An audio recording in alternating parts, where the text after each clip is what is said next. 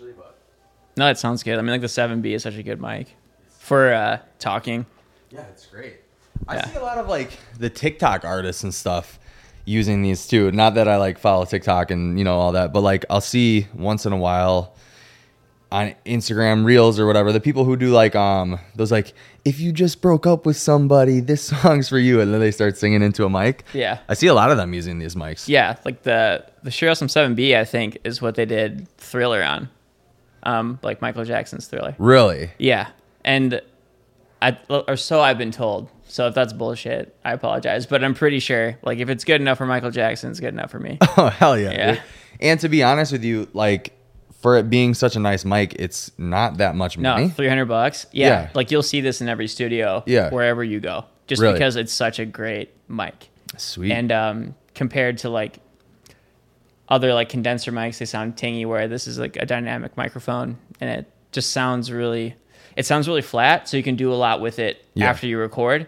And that's why a lot of people like it. And you can use it for, like, literally everything. You can use it for vocals, guitar, drums, whatever you want to do. Damn. And it just sounds good. Like, just sounds great. So. I like how it makes my voice sound a little bit more manly than it is in real life. Yeah. Yeah. That's the greatest part for me. But, okay, so what's up, everybody? Welcome back to another episode of the Counter Culture Podcast. This is my buddy, Steven Pitzl. How's it going? Good. How long have we known each other for? Years. At least 10 years. Yeah, at least 10 years for sure. Well, like, I think the first time I ever, like, knew who you were was from Tony's band. Or you and Tony had a band. Yeah. Because I would talk with Tony. Yeah. Back in the day. Just for tonight. Yes. Didn't you have a band with Tony? No, but, like, all the guys in my band, Mechanical Kids, did, like, right before. Oh, with Hours Waiting, right? Yep. So that's right. Tom, and, like, the first show I ever played, Tony was screaming. Really? Yeah. So Nice. the first time I ever saw, like, Tom Carrillo and Tony and Fergie and Mike Severson, like, and Jack, like, that was the first show I ever played. And that's crazy. Yeah, my introduction to the scene was pretty much that. Okay. So. What, fuck, dude. I don't want to mess this up. Because I actually did listen to your band before, the band that you were in. You were in a pop punk band. What was it called again? Saved by Stereo. Yeah, dude. You guys had, I'm not lying, and I'm not just saying this to gas you up. You guys actually had, like, really good music. Oh, that means a lot, man. Thanks. Yeah. I remember listening to you guys, and I thought that you guys had been, like, a signed band already. Oh, no. We actually, we wrote all those songs and did that first album when we were 15, 16. Out here, actually, in Hubertus with a guy named Joel Wanasek. Okay. And Joel is the reason why those songs sound so good. What was his studio name? He did it out of his house, right? Yeah, JTW Studios. Yeah. For the longest time, he was just in his parents' basement. Like, he quit his job and just believed in himself and bought a bunch of gear and just went to work. That's sick. And yeah, he recorded like a ton of metal bands, but he did record a few pop punk bands, and we heard one of them, and we were like, wow, I didn't even know he did this. These sound dope. Yeah. Let's try him out. And then, Joel pretty much taught me and all those guys, and two of which now are full-time, and I was for a long time too, like how to record, how to produce, and like basically studio, like how to come to the studio prepared. So I owe a lot to Joel. Yeah. And I have nothing but nice things to say about him. But yeah, that first band, we recorded that first album when we were like 16. That's crazy. A bunch of teens. Wow, dude. Yeah. And music was so different back then too. Crazy. Yeah. It was this Warped Tour scene. Yeah. That was cool. Yeah. You know? And then I still think it's cool. It's dope. It's dope as hell. Yeah. That's what we grew up on. And it was just such a cool environment too, and a cool like space to, I want to say, like, just be creative, and like, I don't know, going to shows was special. It was special. There was like something in the air back then with music. It wasn't just like, hey Google, stop the music. Sorry about that. It wasn't like, now I feel like everybody's just making music to kind of blow up. But like back then there was something like, you could like feel the shit that people were saying about, you know, even if the lyrics weren't super tight, if they weren't great, you could just like feel the emotion. Yeah. And I love that. I always like say like, and this isn't to like bring the mood down or the pod down or anything, but I always feel like depressed or like drug addict artists or like, you know, people that like really go through shit are the best artists, not because of always the way that they storytell, but the way they storytell through emotion. Yeah, if you've had a lot of pain, it builds a lot of character, and you can hear it, or like Both of those. Yeah, real recognizes real. Exactly. Too, you can kind of smell when a rat, or like I've heard it described like that, or what I'm trying to say is you can hear when there's a genuine feeling in the song, even if it's just piano or just guitar.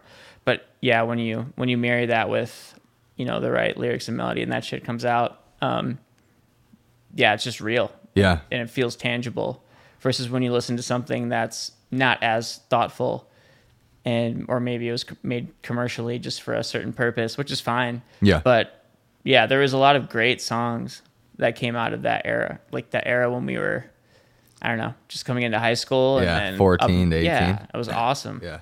Plus, it was exciting too because it was a whole new genre of music was being made, and a whole scene. And when we were kids, promoting was going to like high school and handing out flyers. Everything was like on the ground footwork. Yeah. Which was super cool and Guerrilla not marketing. done today anymore. Yep.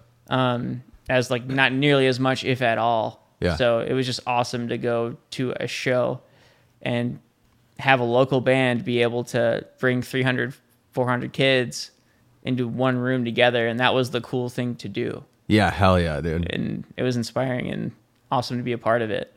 And I'm happy I experienced it. Like you did too. It was just a cool ass time. It was like you got a sense of community before social media happened. You know what totally. I mean? Yeah. Yeah. It was awesome. Yeah. Yeah. It was where you went to go on like a Friday or Saturday night. Yeah. Yeah. I tell kids that all the time. I'm like, dude, when I was your age, because I train a lot of kids, right? But I'm like, when I was your age, sounding like an old dude. We were at like a venue Friday, Saturday night, and that's the only thing that we were doing was just like going and hitting those places and fucking listening to music, throwing our fists around and shit, you know, having fun. But anyway, the way that I like to start this podcast with people, at least that I know, is I like to give them their flowers, right? So I just like pay you a compliment, something that you've like affected me in some sort of way in my life.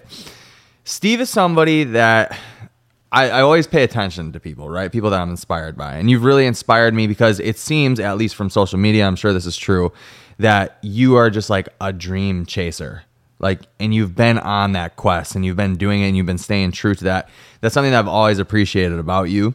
And yeah, man, I'm just paying you your flowers by saying you've inspired me to like continue to do that myself as well. That means a lot, man. And something I admire about you is how hard you hustle. Thanks, dude. And yeah, it's something I admire your work ethic a lot. Thanks, bro. And I can see it. Again, real recognizes real when you're really going for it. And I can just tell within a couple minutes of meeting anybody, like what kind of person they are. And you just get a vibe in their energy. And yeah, just that's something I really admire about you. And I've always seen from you. I've never not seen you working. That's appreciate something that. Thanks, like, dude. you want to do. And your ability to shift too and quickly do it. I think that's great. How versatile you can be. Thanks, man. So yeah, that's just, again, genuinely, I've seen that from you. I'm like impressed by it, and it inspires me as well. When I see other people working, I love to be around that. Yeah. No matter what you're doing. Yeah. Because you're chasing the dream, or like you're trying to be great at a craft or whatever you're inspired to do. Yeah. And it's super cool when you're excited about it. It gets me excited, you know? I feel that same way. Yeah. You can feel the energy and it makes you want to like just go do shit. Yeah. It makes you want to kick ass and just go do shit. Yeah. Like you That's said. sweet, dude. So that means a lot, though. I really appreciate that. Yeah, I spend a lot of time alone in cold, dark rooms. I feel you, dude. Like, yeah. I get it. Yeah. But yeah, when you're kind of by yourself, you don't really get to hear that all the time. Or even though it's true, you know, a lot of people appreciate you. So I really appreciate that, dude. Yeah, dude, of course. Yeah, and just being here. Steve has like a really, really cool story because in it all is in music. He stayed true to his path, his, you know, passion. I'm sure you've done like odd jobs or whatever throughout this whole time too. So many. The artist life is tough, but Steve's cool because he comes from like the pop punk background, right? And you've made it like I feel like through everything, every genre of music kind of, and now you're DJing. And you just had an album release, right? Yeah, Friday. Well, actually, I accidentally uploaded it for Thursday night, like an idiot, and I was like, "Oh fuck!" Like I caught that. I was like dude. surprised. I was like, "Oh shit!" And I thought it would have been way cooler to release it on Friday the 13th. I'm such an idiot. But also, there's just so much new music on Fridays now. It's hard to. You don't want to get like. I'd rather get it out a day early just to catch people right before the weekend. But I appreciate that. Yeah, I Yeah. just dropped an album. My first pretty much self-produced album ever. I did a lot of that with Tim Wolf and then some other close friends. Dope. Yeah, my buddy Ezekiel, and my friend Zed Kenzo. She's great too. Yeah. And yeah, and like a lot of support from other friends too. But it's self-produced. Me and Tim did all the heavy lifting on it and produced it all ourselves. That's super cool, dude. So let's talk about a little bit of the early days of music with you. What kind of got you into it? Why was it like, was it pop punk? Was that your first like venture for music? I mean, when I first started liking songs on my own, you know, versus listening to music in the car with your parents and being like, this is cool. Yeah. It was like Warped Wednesdays on Fuse TV. Yeah. And whatever music videos I could just binge watch all day. So that was what really kind of started getting me first into the music that I liked. But what got me started in music playing it was I went to this Christian camp a couple summers and we'd spend a week there, and we had this counselor named Tom, and he would always play his guitar to sleep, and I thought it was dope. And he played really awesome stuff, like really pretty riffs. He had the riffs. Sweet. Yeah. And I was like, man, I want to be like Tom. And I was 12 at the time. So I got home, and my dad had a really shitty acoustic guitar that the bridge was way too high on it. I could barely get my fingers to play it. It was just sucky. And I just didn't put it down. So eventually my parents saw that and started taking me to lessons. And I learned from a really great guitar teacher named John Moss, who still teaches at the same building. Sweet. Great dude. And yeah, that was how I started. And then how I got into my first band was I went to the YMCA as a kid as well, to summer camp there. Nice. And I met this kid named Ryan Sturmer. And Ryan invited me to try out for this metal band that I didn't know anything about metal, because I had only been learning like Green Day songs and Jimi Hendrix and stuff like that. So I showed up to this band practice, and we had to wait for the drummer to get across the street. And I look across the street, and I see this kid walking out from like 8th grade. And it was my now studio partner and like one of my best friends I've ever had in my life, like my right-hand man and brother, Tim Wolf. And Tim was the drummer of this metal band. So yeah, I tried out, and I just wasn't metal enough. Okay. And anyways, Tim actually kicked me out of that band a couple days later. Tim did? No way. Yeah, they tasked Tim to do it. Damn. So yeah, I wasn't metal enough. Tim had to kick me out. And then a couple months later... What's not metal enough? What does that mean? I mean, I don't know. I just didn't, dude. I didn't have the riffs. I didn't have the chops, bro. Yeah. I just didn't have, I had, like, I was a good guitar player. Enough to be in that band for sure, but I just wasn't a good fit for that band. Got it. Just because I didn't grow up listening to metal. I wasn't a metal kid. I was... What kind of, like, what genre of metal was this? This would have been, like, 2006, 2007. Like, ABR was popping off. Yeah. Prada was cool. Bring Me the Horizon. Sweet. So it was, like, that kind of metal. Yeah. Like, very... Yeah, our generation's metal. Sure. It wasn't like, old stuff like Metallica. It was like new, modern at the time. Quick side note, the way that Bring Me the Horizon has like shifted and evolved. Oh my God, dude. Kudos to those dudes. Yeah, I'm impressed that Ollie can sing. And it works because he can like kind of scream sing it. Right. And they're dope. Yeah. I really like their new artwork too. I just saw it the other day. It reminds me of the stuff that I'm really into right now. I haven't seen it. I should look at it. It's cool. Cool. Yeah. So anyways, Tim, he kicks you out of the band. You're not metal enough. Yeah. So I was pretty bummed. That was like my first band I was ever in, and I was so stoked to be in it.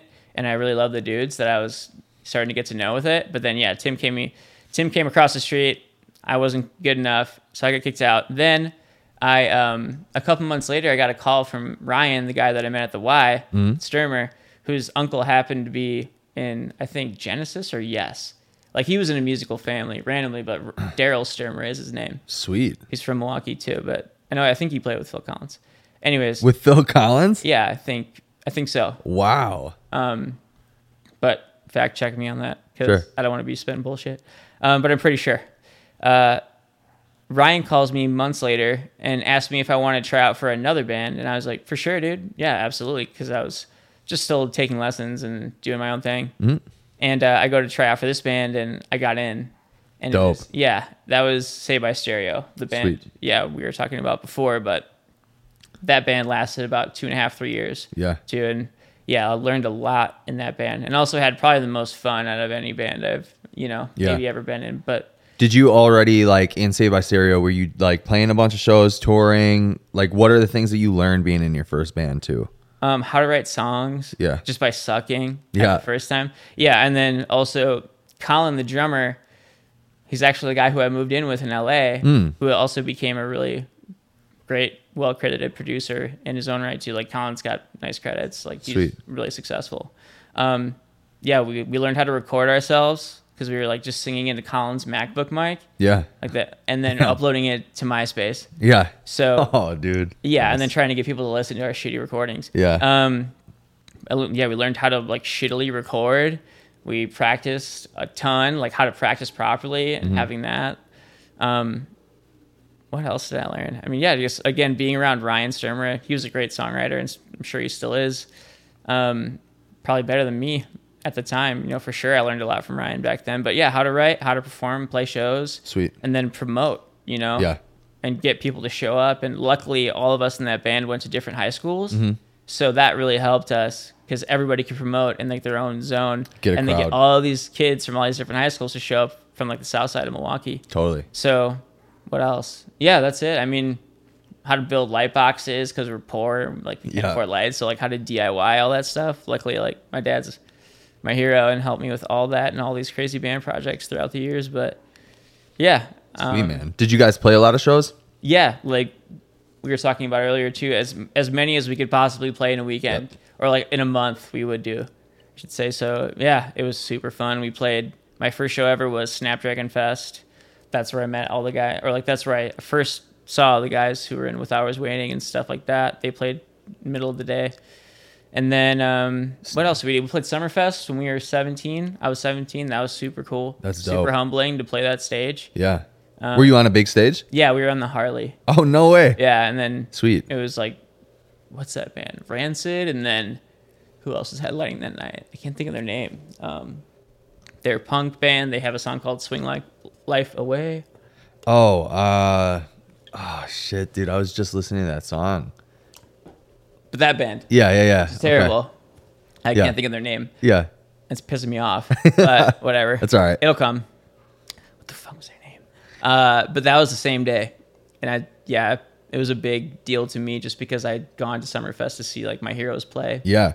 For anybody that doesn't know what Summerfest is, it's the biggest musical festival in the United States, right? I think so. It used to be. Yeah. Where it was like 13 days, 14 days straight of music every single day. Now they break it up into 3 weekends. So I'm not sure how the numbers are, but per people, I think it was like millions of people would come. Yeah. From all over. All over the place. Yeah. Yeah. It's a big festival in Milwaukee, Wisconsin. So it's dope. I actually like the new model better.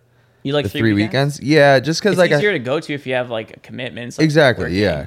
I haven't gone in years, by the way. So I'm talking about it as somebody who literally has not gone to it. But I think that it's a cool, like, I don't know. My guess would be that more people would go on a given day if it's split into weekends rather than having it throughout the week. Like more people just in general probably go when it's 2 weeks in a row. Yeah. But I feel like they pack the house out more if it's, weekend.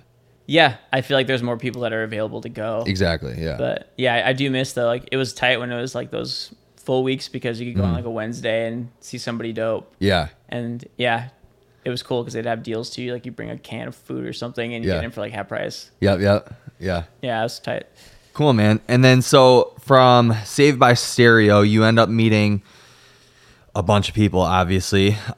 What's the transition like from going from Saved by Stereo to Mechanical Kids? So while we were recording out here, that album that we put out, there's this dude sitting in Joel's studio, like in like the lounge, and he was playing like Super Nintendo, and he looked pretty gnarly. He had like long blonde hair, and I was like, "Who the hell is this guy?" Yeah, nice emo kid. Yeah, like so he was just there one morning when we were about to record, and I go up to introduce myself, and he's like, "What's up, man? I'm Sean," and I was like, "Oh, how's it going? I'm Steve," and that's how I met Sean. Nice. Who was the singer of Mechanical Kids. Yep. So Sean had been recording with Hours Waiting there at Joel's studio because Joel did their whole album. Yeah. But yeah, that's how I met Sean. So right around 2000, I don't even know. I was 17, so fucking 2009. Sean asked me to play guitar in Mechanical Kids. Dope. And I knew it was going to be a really cool opportunity. Plus, my relationship minus Tim with the band at that time was not that great. So I knew it was kind of like they were kind of pushing me out, minus Tim. And that's how I felt, at least. And that's how it eventually turned out to be. So I just wanted, and also at that point in my life, I already knew I wanted to do music, like go for it. And it was just everything, like that's the only thing I loved like that. Yep. So I joined Mechanical Kids while I was in Saved by Stereo, and I was doing both at the same time. And then eventually I got kicked out of Saved by Stereo. Yeah. And I was like, okay. Like, I felt bad because I loved Tim, at the time, and Tim was one of my best friends and still is now. Obviously, is one of my closest friends for sure, and my studio partner. Yeah. So I was bummed, but Sean asked me to join. I said, yeah, hell yeah. And I joined Mechanical Kids and started practicing with them. I had to try out. I was so nervous. Yeah. There was a bunch of dudes I had never played with before and guys that I looked up to. Sure. Like all the best of the best in like the scene at the time, or like the cool dudes that, everybody was always going to see. And guys who were selling out the Miramar Theater and all those other shows, and guys who we'd grown up with, but we always looked up to them. And I was suddenly like cool enough and also earned my place in the room, and that felt humbling and also scared the shit out of me, but it worked out. You joined the cool crowd. I felt like it. Yeah. Because I was, and they called me Squid forever. Squid? Like from, was that Rocket Power? Oh, okay. That was the new dude? Yeah. So they call me, that's like a relic, or like a, what's that word? I'm trying to think of. That's a fucking old reference for you kids out there. Yeah. But Rocket Power. Anyways. I think it might be worth like touching on Sean and With Hours Waiting and all that stuff, because like Milwaukee music culture, there was only like 2 bands, right? That were really, or not 2, like maybe 3 if you count Green Means Go, but there was only like a few bands that like people looked at and they were like, oh, they're gonna do it, right? And for me, you can tell me if you think any differently, but I think it was Sleep Therapist Sleep. Oh, for sure. And then With Hours Waiting. Those were like the 2 bands I feel like that people looked at and they were like, holy shit, those guys are gonna do it. Yeah. Sleep was like our older brother, like Sammy. Yeah. He fucked with us. Yeah. Sammy K did, and because he came from pop punk bands, I should say. So there was Sleep, there was With Hours Waiting, there was 1 or 2 that played at Snapdragon Fest that were really good too. Actually, they're not from here, but the Color Morale. Yeah, they're big. Yeah. They were the Killer Apathy. They were Illinois, right? Yeah, but just across the line. So they were kind of around here, but really for Milwaukee it was Sleep. And then With Hours Waiting too. And then those are the 2 main ones that I looked up to. Sleep did sign a deal with Sumerian, right? Yeah, you'd have to talk to Clay. Yeah. About how and what happened with that weird deal they signed. Yeah, because I don't know anything past that. I don't know if it was Sumerian. It was like some label. Okay. Like out of like Orange County, California, and something fell apart, which happened to us too. It's very common. We'll talk about that. For sure. But those are the guys we looked up to when we were coming into the scene. Yeah. They had already been playing shows. Yep. So that's I think that's a really important part of your like journey and your story too, is that somehow you get linked up with the right people, and that like kind of catapults your career too, right? Yeah, it was just, I don't know, divine orchestration. Yeah. That we happened to go to Joel. Joel is an amazing, successful producer now, huge producer in rock and metal. Yeah.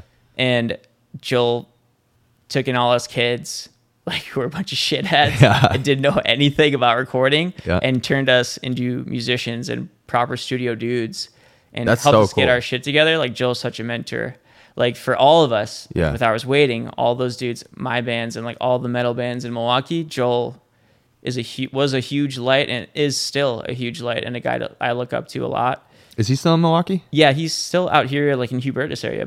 Okay. Right here. Cool. To my knowledge, I think Menominee Falls is where his studio is. Yeah, okay. So then there's Cherry Pit out there too. That Joel is in that building. Oh, really? Or was last time I was at a studio, yeah. No way. Yep. Cool. Yep. Dope, dude. That's really wild. Yeah. So because of Joel, just because of music, I met Joel, and then Sean happened to be there, and then I met Sean, And then I actually started hanging out with Sean outside of it, and we were kind of like just messing around, writing songs together, and just making, I don't know, friends and stuff. And then, yeah, that just grew. It was me and Sean was a friendship before I was even in his band. Okay. Or he even asked me. Yeah. So that's where it started. And then I was like, yeah, I'm honored. I'd love to be in your band. So what's that journey like joining Mechanical Kids? Because you guys eventually did get signed, but what's the journey like up to that point? It was like Stay by Stereo was super fun, but I was heartbroken for sure at the end because that was my first real band. Mm-hmm. And I played so many shows with those dudes and toured and learned so much with them. And then that was all coming to an end. And it just, at the time, like now I'm cool with all the members. Like I lived with Colin. Nice. Like, and Colin was never mad at me, and we were all just kids. So, and everybody in that band I've talked to since. Obviously, I'm a partner, like a studio partner with Tim now. So yeah. At the time, though, it was a really big bummer when you're 17 and that goes away. Mm-hmm. But then I didn't have time to think. I was so driven like that with this new band, Mechanical Kids, that it was an easy transition. And they were more serious about their goals, and also the talent level.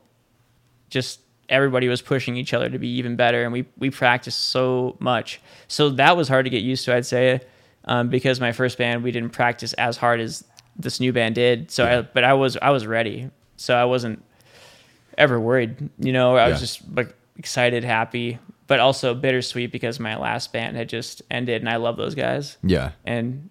Yeah, we played a lot of fun shows together, but I was really excited for that new opportunity. So, I just literally took my stuff out of one practice room, moved it out to Mike Severson's, and it just got thrown in. And luckily, I swam, I didn't sink. Yeah, in that totally. band. So sweet, man. Let me restart the camera. Yeah, no problem. Perfect. Okay, so then I think something that would be interesting for a lot of people to hear too is like what you've touched on, that you like learned how to practice and practice the right way. Yeah. I think that a lot, so like younger dudes trying to be in bands, one of our issues when I was in my band for sure was that there was like no structure to practice, right? So like walk me through that a little bit, because I think that there is an art to learning how to practice, learning how to perform, and all that, and that's probably done in like a more structured way of practicing, right, as a band? Yeah, we'd schedule them out, and like throughout the years of all my bands, we'd set aside days for writing or whatever needed the most attention. We'd block out time for each point, and we'd get together two or three times a week at least. So that was something I learned a lot from Tom and Mike in Mechanical Kids, was how to be effing militant, like, and a savage, and just drill. Like, I can still literally, like, I have the muscle memory still of all those songs that we played, and I don't even. It's annoying because I feel like a robot sometimes, or like, because my brain, when I hear like an old song that we did, I'm like, like I'm like, oh god, like what the fuck? It's kind of scary, but it's just that's how much we drilled. So practicing 6 hours a night for like, and we did that 2 or 3 nights a week. You guys all together for 6 hours? Just drilling the set. That's a job. Set. Yeah, for sure. Yeah. And then we all treated it like it. So we would do that 2-3 times a week. And after, working our whatever jobs. Yeah. And going to school or doing whatever we were doing. Staying up till like 2 a.m. Yeah. Like at one point I had like 2 jobs, and I was going to school, and I was in the band. That's great. That's a grind. It was insane. Yeah. But everybody had that mentality. Yeah. And when you have 6 guys in a room with the same goal and everybody's on that same page, it is unstoppable. Yeah, like, for sure. That's an insane amount of power. Yeah. When everybody has that, like, and there's no weak point. Everybody's like, this is it. Like I'm going to die for this shit right now. You're all driven through purpose. Yeah. Yeah. And when, you're all in the same room, and like iron sharpens iron, and everybody was always pushing each other in the best ways in the beginning of that band. So, we would practice, like I said, 6 hours every couple days. I think it was Tuesdays and Thursdays we'd practice. And then the rest of the week, each of us had a night on MySpace where we would send 300 messages, and we would send we'd start real conversations with actual kids on MySpace. Yeah. And we'd just keep up. Like, I had Monday or Tuesday, I forgot what day of the week I had. So I would send 300 messages and then try to show kids our EP and then try to hustle the EP online because that's when iTunes was a thing. And that is crazy. Yeah. So CD sales were already kind of fading out. Yeah. And that's when iTunes sales mattered. Yeah. Like that's when the industry was all focused on like how much are you selling on iTunes? Yeah. And it was a big deal because then any band could finally sell their music on that. And through MySpace, we hustled and sold a good amount of EPs, enough to get some attention from a major label eventually, and those stats, like, they mattered. So you guys were doing literally like the Alex Hermosi cold messaging method. Do you know Alex Hermosi? No. He's like this. He's the $100 million guy or whatever. But he started this thing called Gym Launch, and one of his methods that he tells people is to send 100 DMs a day. 100 DMs a day. You guys were already doing that, so you were kind of looking at this as a business in the beginning. Yeah, no, 100%. When we came into that band, our goal was to get a deal. Yeah. Or that was like our dream goal, and just be the best band we could possibly be and make the best songs we possibly could. Yeah. A lot of the writing, most of which, like 90%, was done by Sean. Yeah. So to take the weight of, like, everybody had their different roles and things they were good at. Like, Tom was basically the manager of the band up until we did get a manager. And we'd all, like, if we had to build something or we needed something for like light boxes, I built that because I had experience from my first band. So I would do that. And then everybody, took on the 300 messages a night. Like one night of the week, you're dedicated. So luckily, having 6 dudes, it spreads it out nice and even. That's crazy. Yep.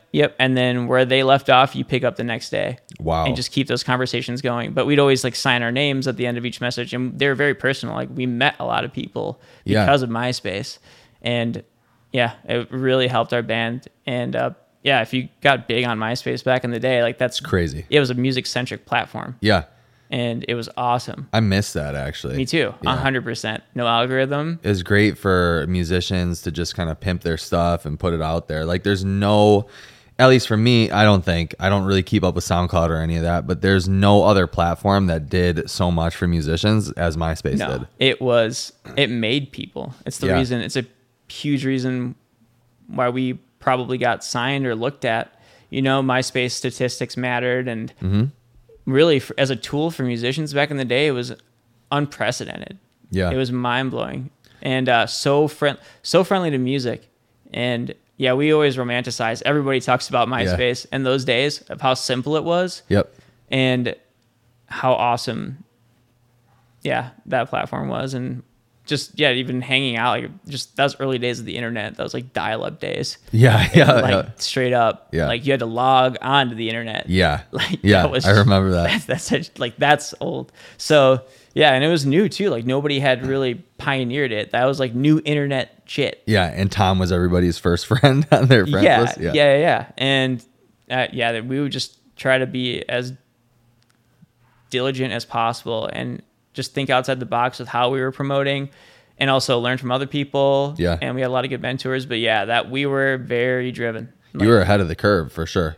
Yeah. As far as, I guess, if messaging people and sending DMs is something, I think that's always good to do. Yeah. If you have the time and you can really make personal connections with people, super valuable. Yeah. Because you never know, like, those kids, who they turn out to be in 10 years, or like, just if you want to, all my friends mostly have been through music and that connection. So it was awesome. Networking is a superpower, dude. I tell people that all the time. Like, a lot of the connections and stuff that I have are now in the fitness industry and like CrossFit and stuff like that. But when you're able to like connect with people on a deeper level than just like business or like superficial things, if you can find things in common with people, talk to them about it, and network your way into a social group or a friend group, it like will open so many doors that would just blow people's mind, And I think that a lot of people lack the ability to have those personal conversations with people that they don't know.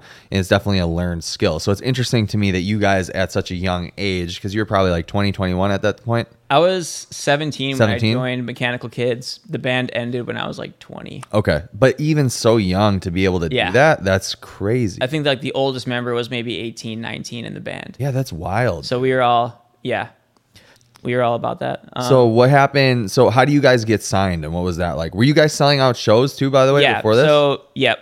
So we that was also, there was a lot of like predisposed fans because there was people that knew obviously who Sean was from Rescue and With Hours Waiting. And Rescue, dude. Yeah, because that was Brad and DJ and Sean. Yeah. So Brad and DJ and Sean were in the band, and then Sean went to With Hours Waiting to sing. My buddy Casey took over the lead vocals of Rescue. Yep. Casey and Paul. Yeah. They were doing it. That's so funny. Yeah, it's crazy.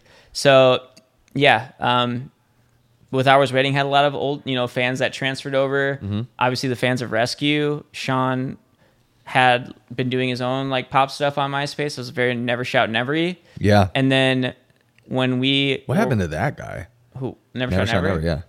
The last time I saw him physically and saw him doing well, like playing shows, was, I don't know. I hope he's doing well. I haven't. I'm sure he's fine. He's got like loads of fans.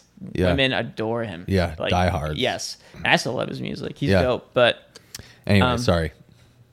Yeah, I'm trying to think of where I was going, but sorry, you were saying that you had a lot of crossover fans from like Rescue, With Hours Waiting. Yeah. Oh yeah, and I said Sean did this Never Shout Never-esque music on his own MySpace, and that was starting to do really well. And then they made it full band, and that's when I came in the picture too. So a lot of already built-in fans kind of from all those bands that we had already been in. Yep. And they transferred over to Mechanical Kids pretty seamlessly. And we were still able, because we're, again, like you said, those personal connections with all these kids. Yeah. After every show, we'd always hang out and talk to everybody and support all the bands. Yep. So everybody fucked with each other and genuinely did, and would support each other and go to shows wherever it would be. Sussex Bowl, like Miramar Theater. Miramar Theater, Shorewood Legion Hall. Yeah. We'd just travel around and go to like whatever was happening that weekend. It was like local show. Hell yeah, let's go. Let's all hang out there. Yep. So that's how we got a lot of those local fans to get behind it. Plus, I like to think our songs didn't suck. Mechanical Kids? Yeah. No, they were good. Yeah, Sean was on one. Sean's a good songwriter. Great. Yeah. He taught me so much. Yep. I owe him a lot, and I appreciate. Sean's the reason why I started producing. Nice. Yeah, Sean helped me pirate my first copy of Reason. No way. Yeah. Nice. That was another thing back in the day too. Early internet was like pirating, like torrenting softwares. Dude, downloading those files. Yeah. Deepinoid and stuff and Pirate Bay. Yeah. So funny. Yeah. So yeah, I mean, I love Sean, and I will always have the most respect for him and the most appreciation and gratitude for Sean. That's awesome. But yeah, I mean, that's how we got them to come out. And then we were also, like I said, hustling the MySpace stuff. So those two things combined, eventually, somehow we ended up like in this magazine called Alternative Press. I remember that. And we were one of the bands featured in the section called Hometown Heroes. Yeah. And apparently, from our A&R per him, like he was going through all these bands, like he picked up a copy of it. He was working at Universal Motown at the time, which is the label we got signed to. So he picked up this copy of AP Mag, which was a big deal back in the day to get an AP. It was actually, he went through all the bands. He decided he liked us the most out of all of them. And he called up our manager at the time and asked if he can come out and see us in Milwaukee. Sweet. So we're like, holy shit. Yeah. Like, this is insane. You're 17? Yeah, I was 17. So I couldn't sign crazy. the deal until I was 18. So you had to like kind of wait.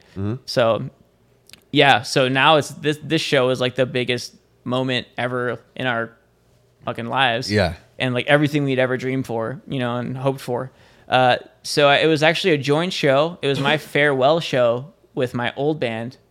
Really? Yeah, Say by Stereo. Wow, okay. And then Mechanical Kids headlined the show. No way. And the headline was specifically to showcase for Corey Roberts, who was our A&R at Universal Motown. Wow, that's crazy. Yeah, so that helped the draw. Yeah. Sure. And like I would just not beg, but like my family was super supportive. I'd ask. We wanted to sell it out, and we did. Yeah. Because they want to see that. Where was this? Miramar? Yeah. Sweet. Yeah. So great venue. Yep. Awesome. Like the home for so many bands and kids. Yeah. And just the community of people back then. But we sold out the show. Corey loved it. And a year later we were signing a deal. That's nuts. Yeah, there's a lot of negotiation that goes on between the label and your lawyer or whoever. And then once you guys finally, there's like literally it's like an 80-page contract. So it's just a lot of paperwork. Takes a long time. Yeah. Yeah. And yeah, it's all got to be redlined and looked over. And then what also makes sense for your band that maybe doesn't make sense for this, agreement or whatever. So for those of you that don't know, Universal Motown was a big label. It's not like some weird fringe like label where like it's a local thing and you just hang out in the city type thing. It's like a legit label. Yeah, it was a major label. Yeah. At the time they had Young Money, which was obviously Drake was just coming up at that time. Yeah. And like Lil Wayne, who couldn't be any bigger, and Nicki Minaj. And they also had bands like Forever the Sickest Kids, who we ended up becoming friends with. Dope. And like bands like 4 Years Strong and a bunch of other artists too at the time that were huge. But yeah, we had no idea. Like I couldn't think. I guess it makes sense because they had those MySpace bands, a few of them. Yeah. But it's just so strange to me that we got signed to Motown. But our A&R was really cool and got the music and was really, as far as like an A&R goes, I couldn't, like to this day, I don't even know if they make him as good as Corey Roberts. Really? Yeah. As far as where he placed us and how strategically and smart he was with setting us up with rights and Sean up with like, rights with all these people, these writers and producers from all around. Yeah. Like Corey A&R'd that project to the moon and I'm heartbroken still for him. And really the music that a lot of those songs that we wrote never saw the light of day. And really? And probably won't ever will. Yeah. I mean, some of them did. Do you have them? Yeah. Oh. Well, I'll have to talk to Tom. I don't have all the demos. Yeah. But somebody does. Cool. Because we stole them from Sean. You did? Yeah. So we were writing all these songs and we had like 40 to choose from. So when you get signed, your job now is to write and deliver an album of songs. Then you cut it down to 10 or 12 and then go record it with somebody and then put it out on tour. Yeah. So we it's so much work. Yeah. Sean was gone like all the time. So that was a little tough for us too, because there's so many members. How are you going to like logistically fly 6 dudes to every single write? Doesn't really make sense. Where is Sean at? Like in LA or something? Yeah. Sean was in LA a bunch, New York, and other places. Just at different studios recording? Yeah, and Chicago too, where he met Chris, who is another huge light for me in music now. Sweet. Yeah, Chris Rennell, awesome dude, amazing, one of the best. But yeah, so like the label was sending him out to do all these writes with big writers, like big effing deals at the time. That's sweet. But yeah, so he does that. He comes back and, we would still practice too without him and just drill the set and just do whatever we could back home, send the messages, do everything, look for new ways to promote while he'd be gone on these trips. Yeah. So yeah, within a year, we got those songs done.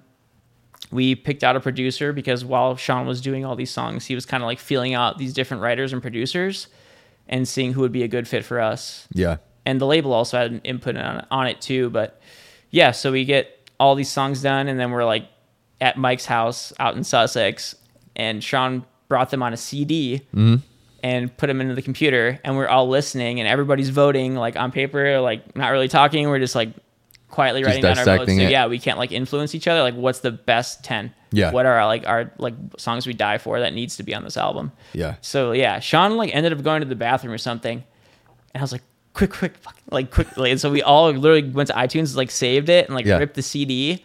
And and then Sean came back in the room and we're like acting like nothing happened. So, because we're not supposed to at that time, like leaking the album was like detrimental for sure. Yeah. And for like Sean like heard from the label like he can't give these songs out and blah blah blah. Sure. I'm like, fuck you, we're in the band, dude. Yeah. Like no, we're gonna have these songs. So yeah, we stole them. And our own songs, we stole our own songs. And like hours later, like there was like CDs, we're just like burning CDs. And giving them. Yeah. Isn't that crazy how like leaking music actually turned out to be a good thing for artists? Yeah. Like Lil Uzi Vert, do you pay attention to him or did you used to? A little bit, yeah, for sure. So like back in the day, I remember his stuff got leaked by like one of his friends or whatever, and he was super pissed about it, but it ended up being the thing that completely shifted his career, was that his music got out there like without his, consent. Yeah, so many artists, either they get shelved by a label, but a lot of people make stuff and it just sits on their hard drive and dies. That's what I hear, yeah. So not good. Yeah. Especially if it's great music, So I understand if there's legal stuff binding, that's the biggest heartbreaker. Like when songs are so great, but then something happened to and win you just out. Can't release there's it. red tape on them and you can't legally put them out. Yeah. That's heartbreaking. That's Yeah. basically what happened to Mechanical Kids at the end. But luckily, we got some of those songs. Yeah. Let's bring it back real quick. So you're 17 years old.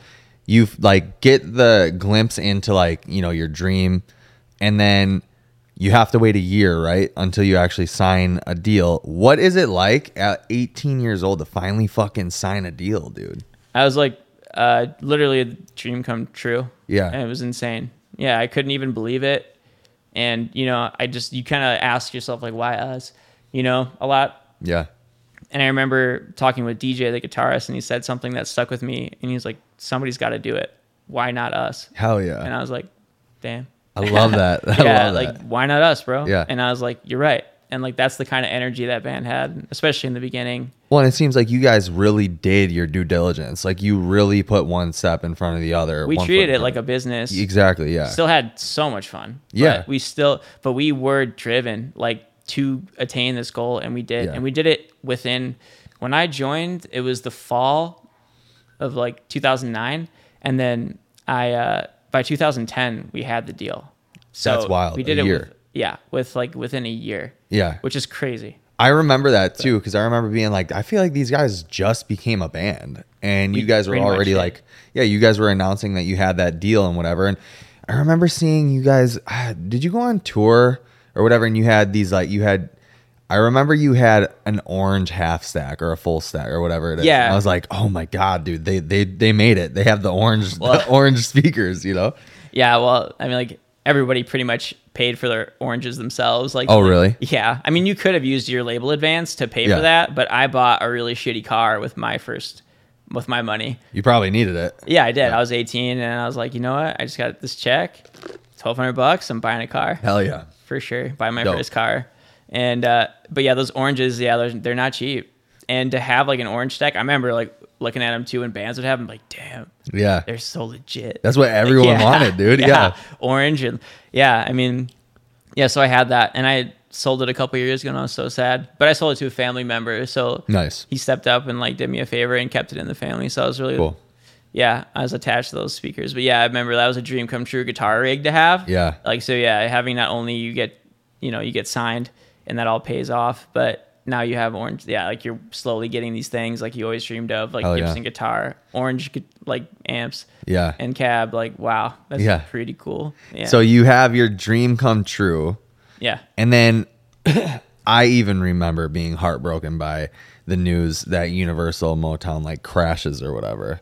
So in between the time that you get signed and that happens, do you guys go on like a bunch of tours? Who do you tour with? And then what's it like getting the news about the crash? Yeah, so we in the interim while Sean was writing, when he'd be back home, we'd still play like 4 times a year in Milwaukee. Nice. That's like as much as we wanted to, like once a quarter or like once every 3-4 months. Okay. Just to not oversaturate it, but still play and keep the fan base. Yep. And our our friends coming to the shows and still selling out. We needed to maintain that. So we did a lot of like Weekend Warrior, like 3-4 day runs. Nice. And we'd try to do different markets and swap shows with other bands that were big in their market, or like the equivalent of what we were doing in Milwaukee, they're doing it in Minneapolis or Chicago. So that's what we were doing there. That's tough to do show after show after show. Yeah. Yeah. So that was a lot of the Weekend Warrior stuff was while we were getting the deal and while we were in the deal. And then after the deal fell through, that's when we actually started to tour more full time, which is crazy. But we had a couple of friends and bands that would take us out and vice versa. We do the same thing in the Midwest for them, and friends that we had made through playing shows. Like we played Madison a lot, Milwaukee, Minnesota a couple times, Chicago. And then, we did a couple like full country runs, not out west, but like everything else for the most part. Sweet. So, and like our longest tour, I think was like 28 dates of actual shows. And then, or maybe it was 26 dates and we were gone for like a month and a half. That's cool. Yeah.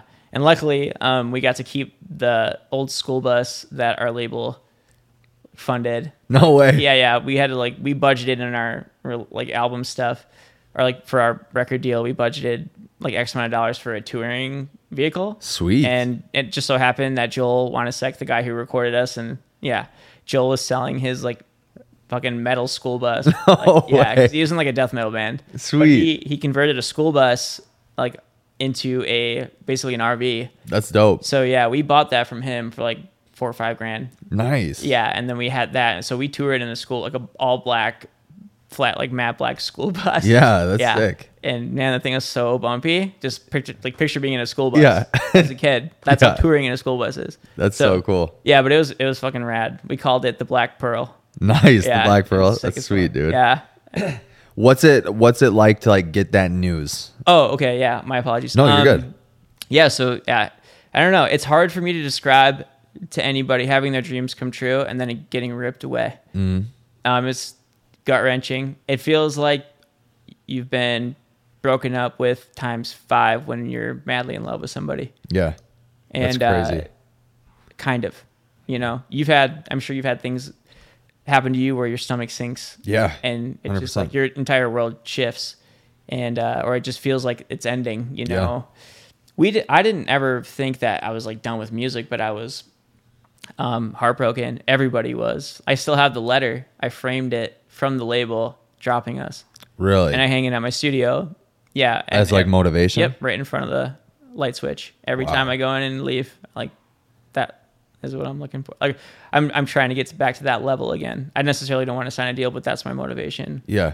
For sure. Or one of the things that really motivated us even after the deal was like, it fell apart not because of us, because of the circumstances at the label and where the economy was with music too. Yeah. And the head of our label quit. So it was heartbreaking. Yeah, it was really tough to do all that work and then have to dig deeper again because we couldn't touch those songs. Yeah. We wrote 40 awesome songs and we couldn't touch them. So we had to write even more songs and release an EP ourselves. And that was tough too because we had spent all this time writing this album and our sole focus was that. So we weren't touring as much because Sean was gone. And that in turn like also caused rifts a little bit in the band and it was just tough to deal with as a bunch of kids. Yeah. Like we're just trying to stay productive as best as we could, but yeah.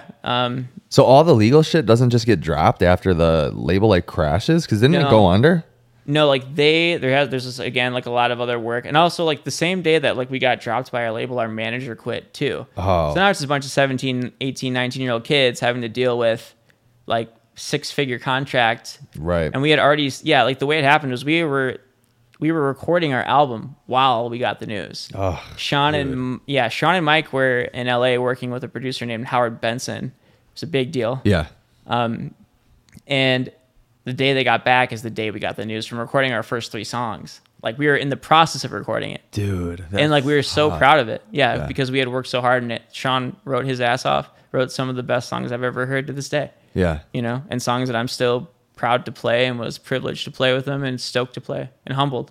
But it was tough at first. We all just kind of like powwowed and what's the word? Just basically said our condolences to that bullshit and we're like, all right, now what are we going to do? Yeah. All right, what's next? And we put together another EP and started touring and independently going on it like we had just like, let's just basically move like our album is this EP and we're going to tour on it because we deserve it and that's what makes the most sense and we need to like reach these new markets and keep growing and get to another point where we can sign another deal. Yeah. And that was still our goal, was put these songs out on a record label. So nice. Cool, man. Let me restart this again. no, you're fine. Yeah. Yep. All right. So then you get the news. You go on tour or you make an EP, a new EP. What ends up happening that like ends the band? There was, like I said, a lot of tension throughout that time when Sean was gone. Yeah. And a lot of us not knowing what to do. Mm-hmm. So that started separating us as friends a little bit. And I think that combined with having another showcase that fell through. Like we had another opportunity to showcase for an A&R for Fueled by Ramen. His name is Johnny Minardi. Dope. Yeah. Cool. So we got a new manager. We were touring and doing all that stuff. So there was just a lot of ups and downs and then eventually we just started growing apart. It started getting a little bit more cliquey because you're dealing with a bunch of like just teenage boys. Yeah. And Yeah. like, and a little bit of, just animosity between certain parts of the band and others, And eventually that combined with all the ups and downs, like I can give you the full story off camera later. Yeah. Okay. But I can tell you exactly what happened. But we basically had a showcase for this new label, which is another dream label at the time. Fueled by Ramen makes so much sense. Yeah. Fall Out Boy, like Paramore, Yep. Panic all at the good Disco. stuff. Those were like our heroes again with the Warped Tour scene. And like the biggest deal, everybody, I wanted to be Pete Wentz. Who they all went super mainstream. Eventually now too. which is crazy. Yeah. But Fueled by was responsible for like a lot of those albums being so popular and stuff like that too. The label pushed those bands really well. Yeah. So we had this showcase set up with them. Funny enough, we were opening for what's that band? Oh my god, I'm sucking today. They're effing huge. It's two guys. They used to wear skeleton outfits. They're huge. Oh, 303? No. One plays piano, one plays drums. I cannot think of the name, and they have huge hits on the radio. Really? Like 5, 6, 7 years ago. Oh, I don't know. I am sucking right now, dude. That's 21 all right. Pilots. Oh, nice. So really? Wow. Crazy. Like we were showcasing for Johnny. 21 Pilots had just got signed by them. So they were trying to get signed too. I think they had just signed their deal. Wow. So it was us, 21 Pilots on the show. Breathe Electric, who had just switched to Gold House. Yeah. And then another band, I can't think of the name, that was also being managed by our manager. Anyways, we played the show. I'm not going to say what went down, but something went down just out of respect for the dude. So, like one of the members of the band ended up doing something he shouldn't have done. Yeah. And basically, after that happened, everything came crashing down in that one night. So, after that, 2 of the members quit. And then a couple days later, another one did. And then it was just me and Sean. All after that. Yep. So after like record deal 1, we get signed, we get dropped, and then we're on our way back up. We have another showcase. Yeah, not to mention that like after we played the show, again, another showcase, the guy who was about to sign us was like, yeah, I love you guys. Like, I absolutely want to do this deal. I just want to see you guys play in your hometown now. And we're like, bet. We can get 400 people there, no problem. Yeah. So like we basically had the deal like done, like it was about to happen. Plus we had access now in that time period. We got the rights back to a lot of the demos we did from our previous album. So we already had an album written, ready to go. So and this guy was like, hell yeah. And you guys are dope. Like I love like everything you're doing, the independent, like you're touring on your own, you're doing all this stuff. It's perfect. Like, yeah. You can see that you guys grind, you know how to do it. And we had the proof. Like, yeah. Here's all of our sales. Right. Here's everything we did with this label. Here's everything we did prior to the it. Social proof. Yep. Here's like here's what we're doing like every single week, doing YouTube covers. Sean was like early YouTube stuff. Like we were grinding like whatever we could possibly do. So after that night, something went down. Just some rock star shit. Yeah. I mean, kind of. Yeah. I'll tell you in a little bit. But, like again, like now we're all friends. Like nothing bad happened, but 2 of the members quit, and then the other one quit a couple of days later, and then me and Sean were like hanging out, and he's like, "Do you still want to do this? Are you still in?" And I'm like, "100%, dude." Yeah. Like, me and you, let's go. Sweet. So at that same time, my other friends were in a band, and everything like it's Tim, like, and one of the drummer like from Green Means Go. His name is John, who's again another one of my best friends. I was helping their band write songs because Sean was very particular about the songs that came out under Mechanical Kids. Pretty much his project, because it was like the MySpace thing, which then it's his baby, dude. Yeah. And he was the best songwriter, which is fine. But like Sean, in his defense, was also taking a lot of my input near the end and was way more open to it and more like supportive of that and inviting and encouraging of it. But mainly Sean's project. So I still wanted to write songs because I was one of the main writers in my first band. So I was writing them and taking all the knowledge I possibly could from the label side and giving it to my friend's band. So wow, like Tim and John, and I was telling them like, here's how we got signed. here's how many, like, here's how, giving them the blueprint. Here's like an app you can use on your phone, or like whatever you can do like on the internet to like help your band. Yeah. Here's how you can exploit Facebook and like all these other like websites. Yeah. And then before do it before they catch on, because like this is how this band blew up.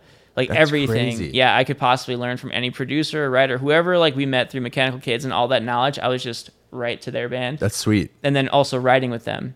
And at the same time as our band broke up, Mechanical Kids, their band had just kind of gotten to a crossroads, and they're like, they wanted to get better, but they had to like either kick out members or like start a new band entirely, because a lot of the members were also kind of going in different directions at their time too.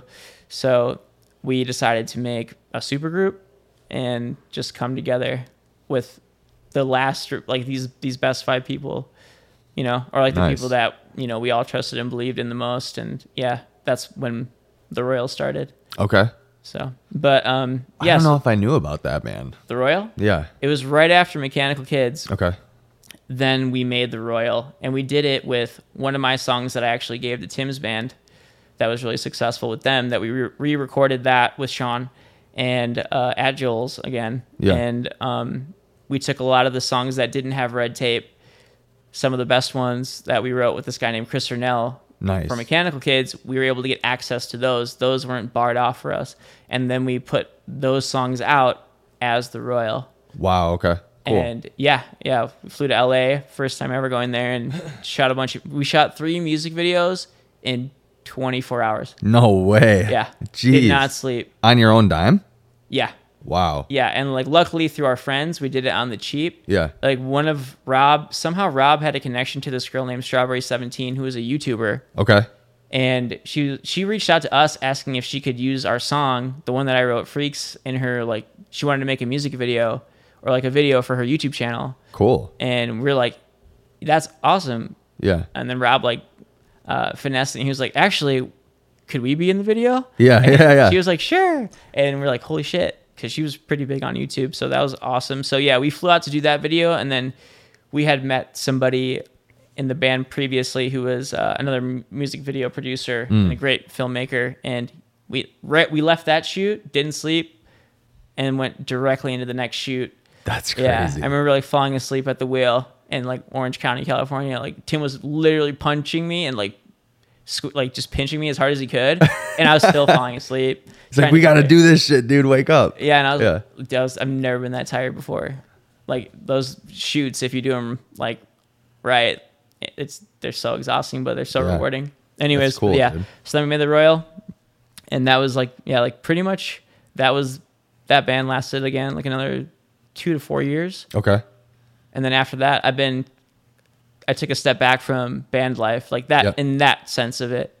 And at the same time, I was right when the Royal started, I started DJing and producing. Yeah. Let's get into that. Yeah. How did that start? Like pretty much accidentally. Okay. Like I just wanted to make music, and then I saw Sean producing on Reason, and he gave me the copy of it and helped me get started in it. And then I just ran and just started going to YouTube for all these tutorials. Back then, there was not as much information online as there is now. So yeah, like pirating software and samples, and there was no Splice, there was nothing. Sure. There was like no tools to help you. It was like word of mouth and time, and like, you know, if you could illegally download it and put it on your shitty laptop. So yeah, I got started because I wanted to write my own songs.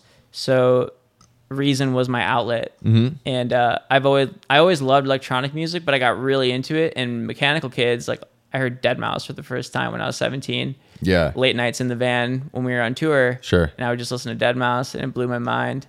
And it was super inspiring. Like, yeah, I got into it because I was inspired to do it. And it was exciting at the time. Again, another new genre of music being born and being popularized. And all these new genres are coming out of it at the same time as you're going. And it like gets so big so fast. In real time. Yeah. It blew up. Dude, I remember listening to Sonny Moore from First to Last, right? Yep. And we'll spoil who that is in a second. But I remember listening to like early days, like AP interviews on YouTube and stuff like that, where he was like, I've been listening to this like genre of music where it's like electronic dance music, and it's out of Europe, but there's these artists, whatever the artist's name were at the time. And I was like, oh, this sounds weird. And I listened to like one of the artists. I was like, oh, that's not for me at all, you know? Yeah. And then later on in life, I hear Skrillex, and I'm like, this is just, I don't know. I don't know if it's for me. I don't know if I like it, da da da. And then Tony ends up telling me, well, you know who Skrillex is, right? Yeah. And I'm like, no, who's Skrillex? He goes, dude, it's Sonny Moore from First to Last. And I'm like, I'm mind blown at this time. I immediately become a Skrillex fan, even though I don't much like the music. And then I listened to like his catalog of what he had, and I'm like, oh damn, I actually do kind of like this music a little bit. I was never into like the culture, the DJ culture, the EDM culture, because I'm not like super heavy into like, you know, those drugs or anything. And I don't think that you have to be to be in the culture, by the way. But yeah, it's mind blowing to me how quick that stuff blew up, how popular like a dude from the hardcore scene like became a household name. That just blows my mind. Yeah. Just crazy times on the internet. And also, he basically popularized dubstep. Yeah, 100%. Okay, so is that different than EDM? Dubstep? No, dubstep is within EDM for sure. Okay. It's a genre in EDM. Got it. But yeah, I mean, it started off with like the 128 BPM stuff, like all the old electro house, like that's the Deadmau5 stuff. And like early guys like Tiesto and those guys were kind of already around and doing it. And then after it started getting really popular, rather, that's when like Deadmau5 actually found Skrillex and put his album out on Mousetrap, which is Deadmau5's label. Dope. Deadmau5 5 is what they call it, right? Yeah, it blew the F up. And yeah, I wasn't really a part of the culture per se either. Like I never went to a rave, you know, being in bands and stuff. When I did, like my first time ever, it was super fun, but I did feel at home because everybody's so inviting. And that was an interesting thing about like the culture of it too. Like raves versus shows, because like metal guys wouldn't really fuck with us because we're a pop punk band. Everybody just hated us or like whatever. Yep. So going to a show where everybody just loves each other, probably because of the drugs. Yeah. Honestly. Yeah. But that's okay. Also, like just in general, the community of raving was at that time, 2010, awesome. Yeah. Super cool. So, but I really didn't go to raves like ever besides, you know, the ones we either played or like unless I really loved the DJ. Sure. You can call it a rave, but. So you started, I think, tell me if I'm wrong, you started mostly like doing clubs and stuff, right? Weren't you doing a bunch of the clubs? We actually started doing house parties. Oh, cool. So again, like the band mentality, like boots on the ground, and like we're going to throw a party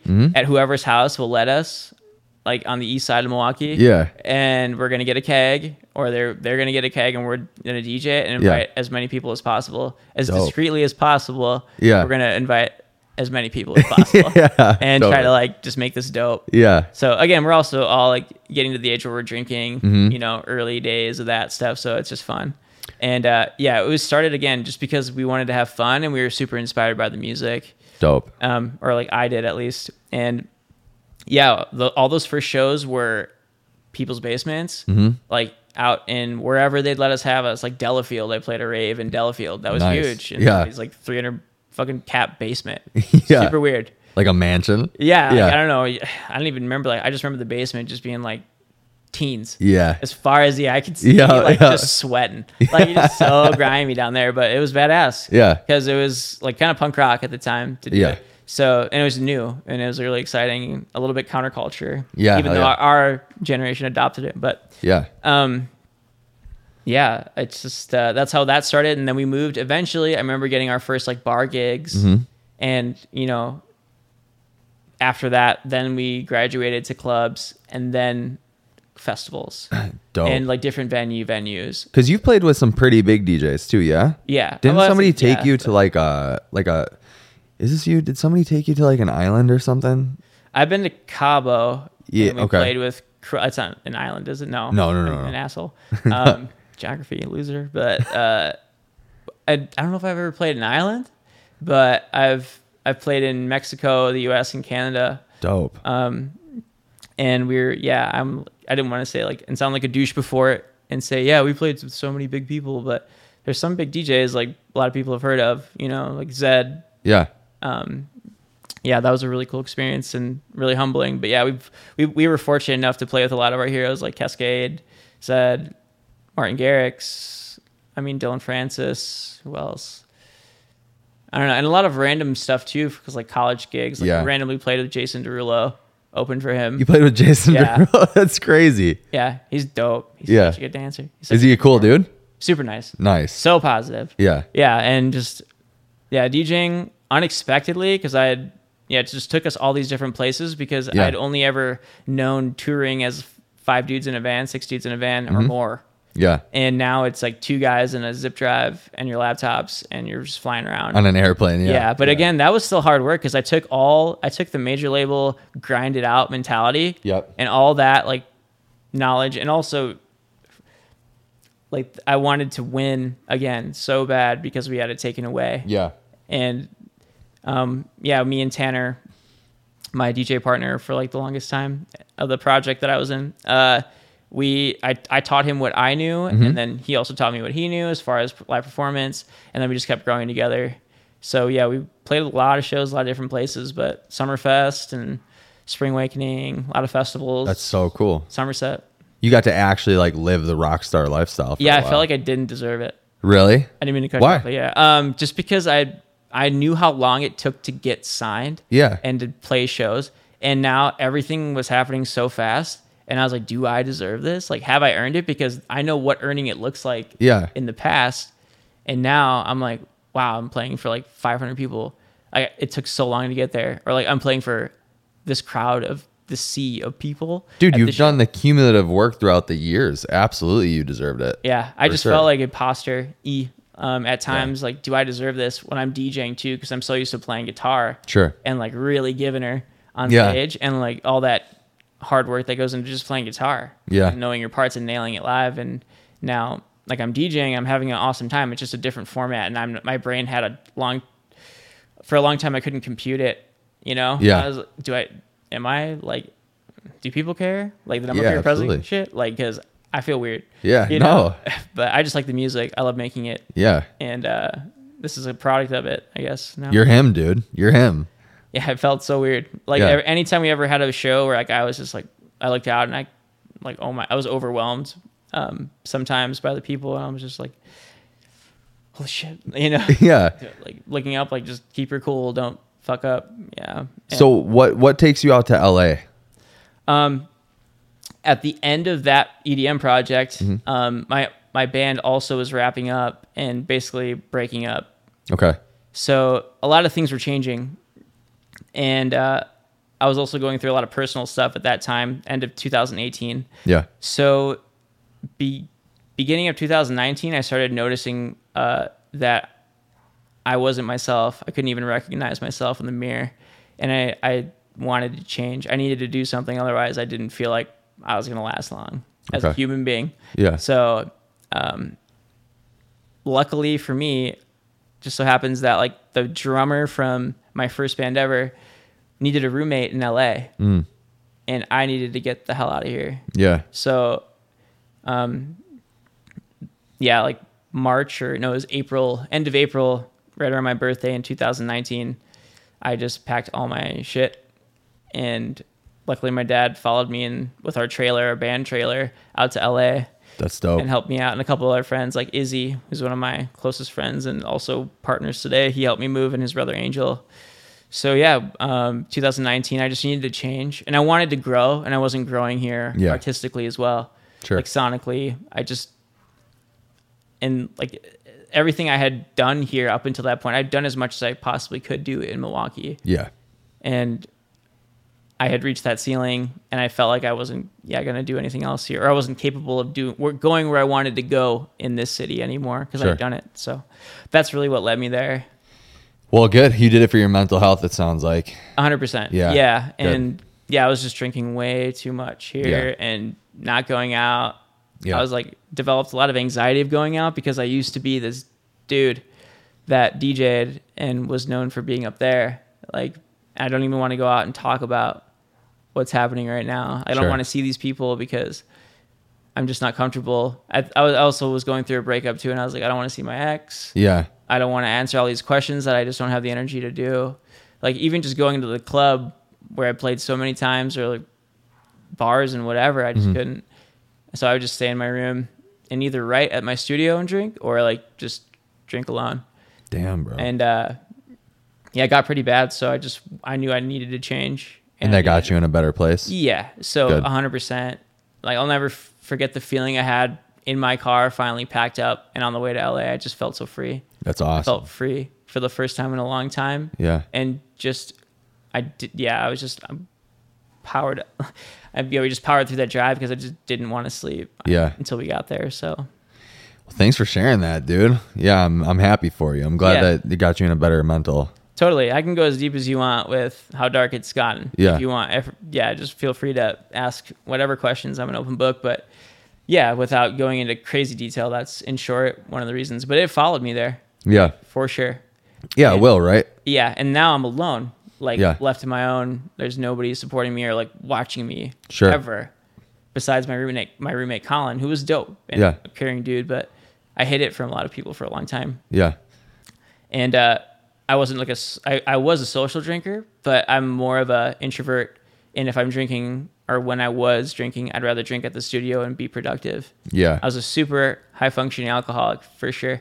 So did it like get you more in a creative space? You felt like it loosens you up for you're not micromanaging yourself. Yeah, when you're creating, you're able to get to the flow state way faster. Yeah, and live in it easier and touch that. Yeah, touch the ethereal plane, as people say, like with way less effort than it takes to do it on your own. Like sober, you get there faster. It's easier to say fuck it and make mistakes and then just free flow versus analytically writing it. Which happens or can happen, at least to me. I notice it for sure. I think it happens with everybody in creative endeavors for sure. Yeah So eventually drinking got to the point to, like, it was great. It was a super awesome writing tool for a long time, but it got to the point where it was taking more than it was giving. Yeah And then eventually I had a friend call me one day because I was down in Chicago writing with them like a couple years later after this. And they just reached out and they told me, like, we're not worried, but you can really toss them back, Steve. Like, are you okay? Like, what's going on? Because we love you, dude. Mm-hmm. Yeah. And that night I just decided to quit. That was like the catalyst for me. I had tried a couple times before that and I wanted to, but that was really it. And then that was Easter Sunday of almost 2 years ago, 2021. Wow. So yeah, that's a good friend. Yeah, my God. Like, I think about that phone call all the time. Yeah, I broke down. I was alone in the studio. Yeah, and I bawled, and I was like, "This is it. Like, tomorrow's the day." Yeah, like, how many friends have the balls, to call their friend up? Yeah, your real ones. Yeah, like the people that care about you the most. Yeah, they'll tell you, and it's something that music has given me so many, if not all of, besides my parents and my sister, the best people in my life, my family. Like, they've put men around me that are special dudes, uncommon amongst uncommon men, those kind of dudes. And I'm so grateful for that. If nothing else happened, but I got all these amazing friends and basically brothers. Yeah. Like, that's so worth it. It's such a great gift. But yeah, LA was fun though. Like, not to be down. I would just drink and get drunk at night sometimes, but drink a little too much here and there for sure. But wrote a lot of awesome songs with my buddy Colin and got really close with him over that summer. Colin was a producer in LA. He's done he's done work for like Hollywood Undead, and I think he worked on some Newfound Glory stuff and did State Champs. Dope. State Champs? Yeah. Sick. Yeah, he produced them. Nice. And he had an awesome studio, would let me record there and wanted to. And that's where I started singing again for the first time in forever. And where I grew so much that summer. That's sweet, dude. Like, it was the best thing for me that could have possibly happened, even though I was broke as hell. Yeah. And it's LA. Everyone is. Yeah. Yeah. Yeah. And it was just it was an amazing. It was what I needed at the time, and thank God it happened. And thank God for Colin too, because he helped me find, again, it sounds cliche, but my voice. And we would just go to his studio some nights and just crank out songs if I had anything to record and he had a free night. And then we go back to the apartment and hang out. That's sweet. Awesome, but man. he's an awesome dude, like special dude. Yeah. And so talented, so good at what he does, but like also like any artist or producer, self-deprecating and things like he's like, I don't know. I'm like, dude, it sounds amazing. What you're talking about. That's a common trend for all artists or creative types, I feel like. Let me restart this one more time and then. Yeah, dude. I mean, it sounds like you got a lot of really cool people around you and a lot of like a really good support group, which I think is super important, especially for dudes, because we're not like super. We don't want to talk about our feelings like often, you know? No. And when we do, it needs to be around people that we like fully can trust and we think that we're safe with, you know?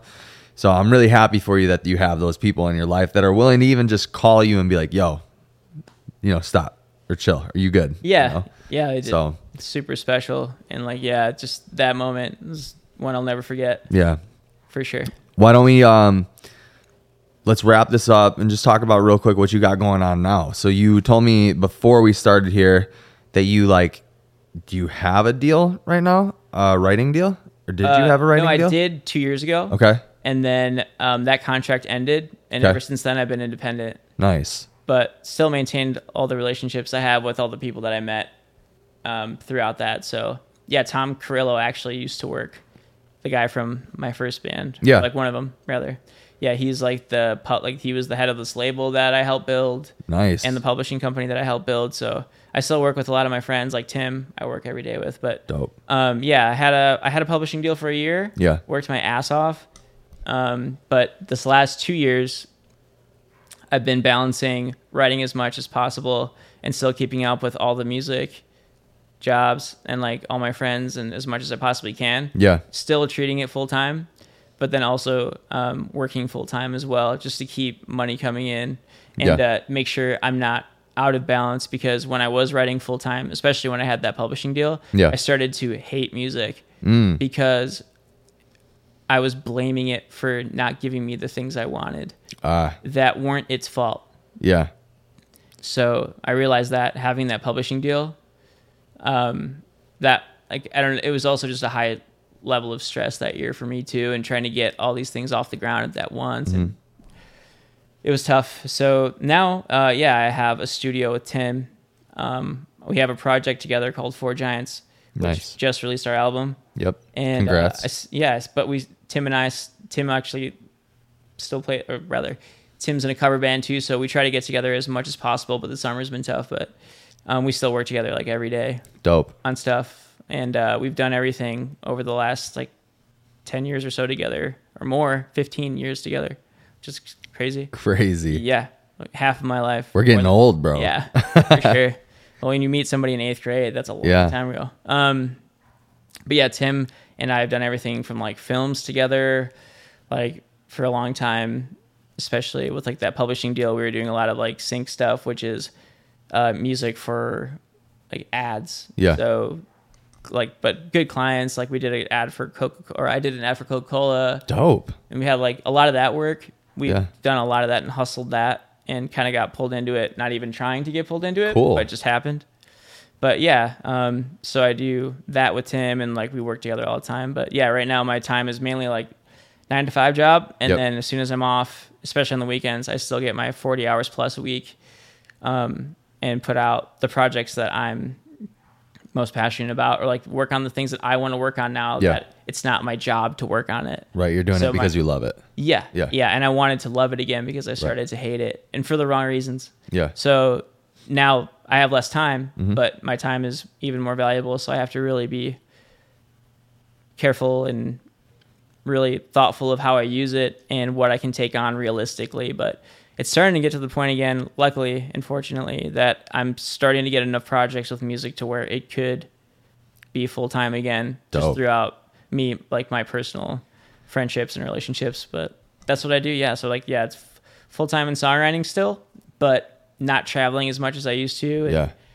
Just because I have just different goals and I'm doing things a little bit more strategically now. Versus just flying off the cuff and just going everywhere all the time and not thinking it through. So, well, definitely don't stop, dude, because a lot of those, especially DJ types, right? Like Diplo and then didn't they like have a really long journey to actually like signing big deals and shit? Wasn't he like 33 or something, 35? Yeah, like most of the people you see, quote unquote, blow up overnight. Yeah. Like it's not an overnight thing. Yeah.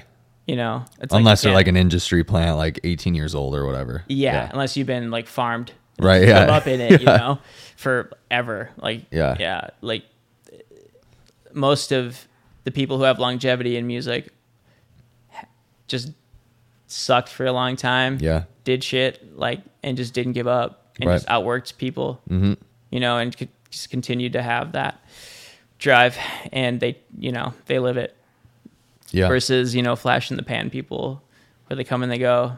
Like if you're really about it, it'll reward you. Yeah, for sure. No matter what you do, but especially with music, if you got to really love it to stick with it, for as long and endure the ups and downs, because there will be tons of them if you want to really make it your career. Always is for any journey, right? Any journey, there's ups and downs. If you're following a passion more so than like going to school and like trying to get like a normal 9-to-5 job or whatever, that's pretty easy. But like doing the stuff that you want to do, yeah, there's going to be ups and downs. Yeah, there's no guide. Right. There's no book you can read that's going to get you there. There's no 4-year degree. Right. You get it by learning it and on the job and doing it and seeing what works and what doesn't. And it's always changing, which is exciting about it. Yeah. It's never going to be the same as it was, 10 years ago. If you could have told me this now is how music works and this is what your new goals are and this is what you have to focus on, that'd be insane to think about. Yeah, right. Just like, you'd be like, apps on your phone? What do you mean? Like all I do is text. Like I have pick messaging. Right. I gotta message people on MySpace, dude. I have to like log onto my dial-up computer and do this shit. Like, what do you mean it's on my phone? Yeah. So to round this out, I normally ask 3 questions at the end of every podcast. Yeah. So I guess when it comes to your music, let's focus on that. What's the biggest goal that you have for like the next upcoming year? Because we're almost to the end of this year. What about next year? Man, on the spot. Just being in a position to dedicate more time to it, because I know that's lacking in my life. And when I've been able to be a full-time writer, I've never been more fulfilled. Nice. And proud. And proud to be what I love to do. Yeah. A writer and a producer. So that's what I'm hoping to achieve. Sweet. Obviously the songs have to be successful. The work has to be good that you do to get there, but balance, like having that balance back, because I was really, really happy doing it. And I'd love to see what that balance would be like now with who I am now versus who I was then. And having that time away from it, working full time at a 9-to-5 job, like it made me appreciate what I had. Not that I didn't every day, but now even more, I value it. And doing what you love, if you're doing it right now, don't take it for granted ever and treat every day like it's Monday. Yeah.